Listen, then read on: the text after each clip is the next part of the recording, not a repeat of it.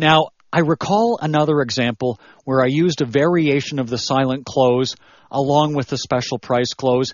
And I'm going to talk about the special price close. And this is something you don't want to give all the time. This is something you want to save from time to time. And the reason that you may give this, first of all, is to keep momentum up. And you may have to give the discount out of your commission. You may have to give a friends and family program that your company may give from time to time. And you may not earn much off this in the form of commission, but it's to keep your momentum going and it's to keep your customer happy and make certain that you and the customer are a winner. Now, I was selling water filters and I was really on a roll. And this was last call. This was 9 o'clock at night. I recall this vividly. This was in Maple, Ontario. Maple, Ontario is an Italian community just north of Toronto. And we went into the house. Brendan didn't have a last call, so I said, come on in with me. I was on a super roll at this time, and I took Brendan with me, and I couldn't really get control of the presentation. The wife had a couple of young kids. They were up. She was trying to put them to bed. She wasn't really all that interested, which was odd because usually out of the husband and wife, when we were selling water filters, the wife was more interested in the pure water than the husband. But this time, the husband was much more interested in the pure water than the wife. So I did the presentation, and I went to my close, and he said, no, I got to talk to my wife about it. She was upstairs putting the kids to bed, and he wore the pants, and I really felt that I could close him. And in the water filter business, the whole presentation, in Toronto anyway, is based upon the fact that the water comes from Lake Ontario. There's 56 chemicals in there, and 23 of them have been proven to cause cancer, and the local filtration plants don't take them all out. And this is a proven fact. And I'm really hammering this home, and I crossed the line. I made it appear that if he didn't buy the water filter, he didn't care about his children. And I'm going to tell you, this was one big dude. This fella was about 240 pounds, solid muscle, and if he wasn't a bouncer for a living, he could have been one. I weigh about 170, and my brother's a little bit heavier, but between the two of us, I don't think we stood a chance. And realistically, going and getting in a scrap with your customer is not really the goal of a sales superstar. And I can honestly say I've never been in a fight, and I'd not been assaulted or touched by a prospect up until that time. But when I inferred that he didn't care about his family because he wasn't buying my water filter, he said, that's enough. And he grabbed my collar and said, it's time for you to leave. And at the time, I knew I'd crossed the line right away. But I still felt I had a chance to make the sale. So I silently packed up all of my equipment. And over a 10-minute period, there was an uncomfortable silence in the house. And I packed up, and I walked out to the front door with my equipment. And I knew he wanted the water filter, but I knew I'd insulted him. So I turned around, and I said, sir, I said, first of all, I'd like to tell you that I apologize for insinuating that you don't care about your family, because I know you do. And realistically, Italians are great family people, very proud people, and I crossed the line. And again, I apologize. But I know that you want to have pure water in your home for you and your family, so here's what I'm going to do. The regular price of the countertop system is $11.99. I'm going to reduce my commission. I'm going to give it to you for $9.89.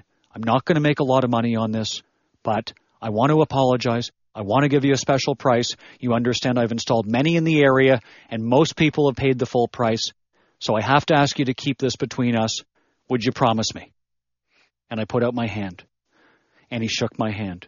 And I went in and installed that water filter, and he had pure water. And I got that deal. And we were both happy. And the fact is I gave him a special price. There was a reason. I made an error. I reduced my commission, and I gave him a special price. But did you notice on the close that my actual close was, and you have to promise me you'll keep it between us, okay? And I held out my hand, and he shook it. That was my close. So it was assumption. I used silence to build up to it, and I used the special price. I mean, let's understand that everybody uses a special price close in the automobile business. This is something everybody uses. In the clothing business, everybody uses a special price.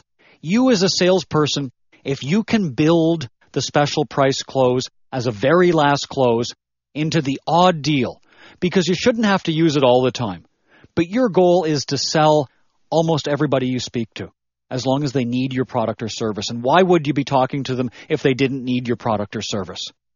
So you need to have this in your arsenal. You need to have special price. If you can, you need to have it. You need to find a way to do it, and you need to close the deal. So keeping your momentum up means using all of your closes, every single close. That last chance close, the special price close, you could call it a family and friends close, whatever you want to do, it has to be done properly. You have to give a reason. For example, I gave him a reason. My reason was simple. I apologized, I lowered my commission, and I gave him a special price.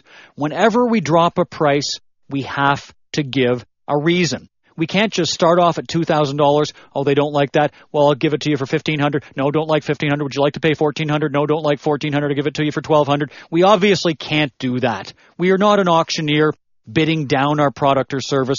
That lowers our product or service.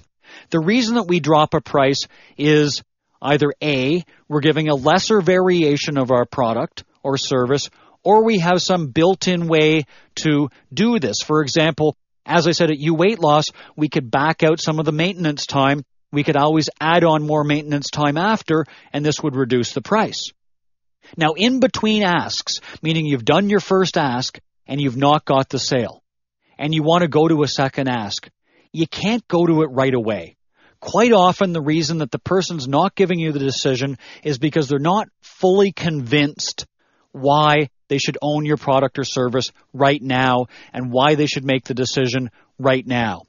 And obviously, you need to go to the next chapter on handling objections to go over all of the objection handling there. But one of the main things you have to do is you have to go back to creating need and building value, two of the fundamentals of a perfect presentation. For example, in the weight loss business, if the person doesn't want to make the decision now, you need to go back to the reasons or the experience of actually being at their perfect weight and recreate this and recreate the excitement before you go to your second ask, which may be a lesser variation, some type of drop price of your product or service. You have to create some more need in between, and there has to be some build-up in between. You can't just start dropping your price. So there always has to be some build-up. There always has to be a recreation of need. There has to be a recreation of value. Plus, you have to handle the objection head-on. If somebody says, I want to think about it, you need to handle that head-on. You can't be rude about it, but you need to say, Mary, on average, most of our clients do say to us they want to think about it, but on average, when they leave, they don't. Because why? Something happens to the kids, something happens to the house, and nobody wants to take care of themselves. So let's make the commitment today. I'm going to do this special price for you. We're going to have you lose all your weight. And I'm going to make sure that 6 months from now, when you hit your goal weight, you're going to feel fantastic. Okay? And you close the sale. So the fact is that you need to resell before you come back and do your secondary close. Now, how many times can you ask for the order? How many times can you close? Well, I personally have one theory on this and one theory only. If you have good rapport with your client, meaning that if you really are selling for them and with them, not to them, if your heart and soul really believes they should have your product or service, and you have great rapport with your client, meaning you're getting along with them. They can feel that you're really doing it for them, and you really are doing it for them. And you can still see some light at the end of the tunnel, meaning you still think there's a chance that you can make the sale. You should ask again. There's no such thing as being too aggressive as long as you're getting along with the prospect. They're not annoyed. There is some real need. You like them, they need your product or service, and you believe there could still be an order. On average, after getting an objection, you will need to ask for the order 3 to 5 times. But I actually recall asking for an order and getting it on my 17th ask. Now, what in the world do you think that does to you as far as your confidence goes as a salesperson? Well, if you can get someone on the 17th ask, you should be able to ask at least 5 times. And realistically, if you're not able to ask over and over, you're not going to close a lot of deals. And you cannot upset people. You can't get people annoyed. You can't be a pest. You have to be in it for them and with them to do this. One mistake that many new salespeople make is they don't go through all of their closes. One of the keys is you have to go through all of your closes to every last close, because you never know when you're going to get the deal. I've closed a lot of deals, especially early on in my career, where I didn't think I was going to get the deal, but there was a little bit of light at the end of the tunnel, and I kept going, and I got the deal, and wow, what did that do for my confidence? What did that do for my momentum? What did that do for the prospect? I mean, we were both happy. Remember, when you make a sale, after doing a long presentation and closing over and over and over again, who's happy? Are you happy? Is the prospect happy? You're both happy after the sale's been made. But after you do a presentation and you get a no, whether it's after 1 ask or 5 asks, who's happy? Is the prospect happy? Do they seem elated? Are you elated? Well, of course not. So your goal, again, is to close the sale. Many salespeople get greedy and they always want to sell at the highest price.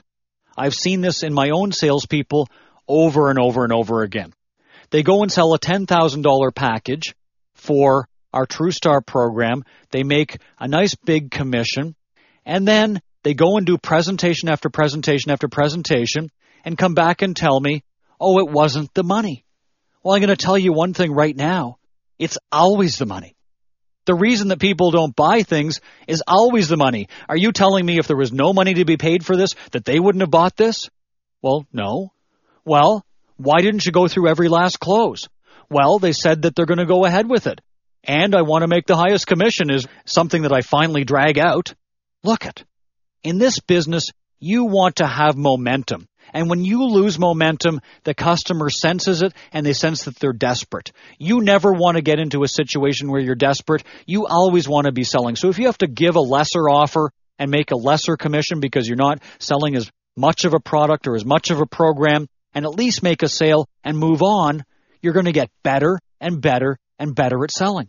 And the key is, in life, isn't the key to be getting better and better at what you're doing anyway? Rather than being greedy and waiting for the deal, and ironically being greedy by waiting for that one big deal here or that one big deal there, you actually go broke. So, ironically, again, this does not work.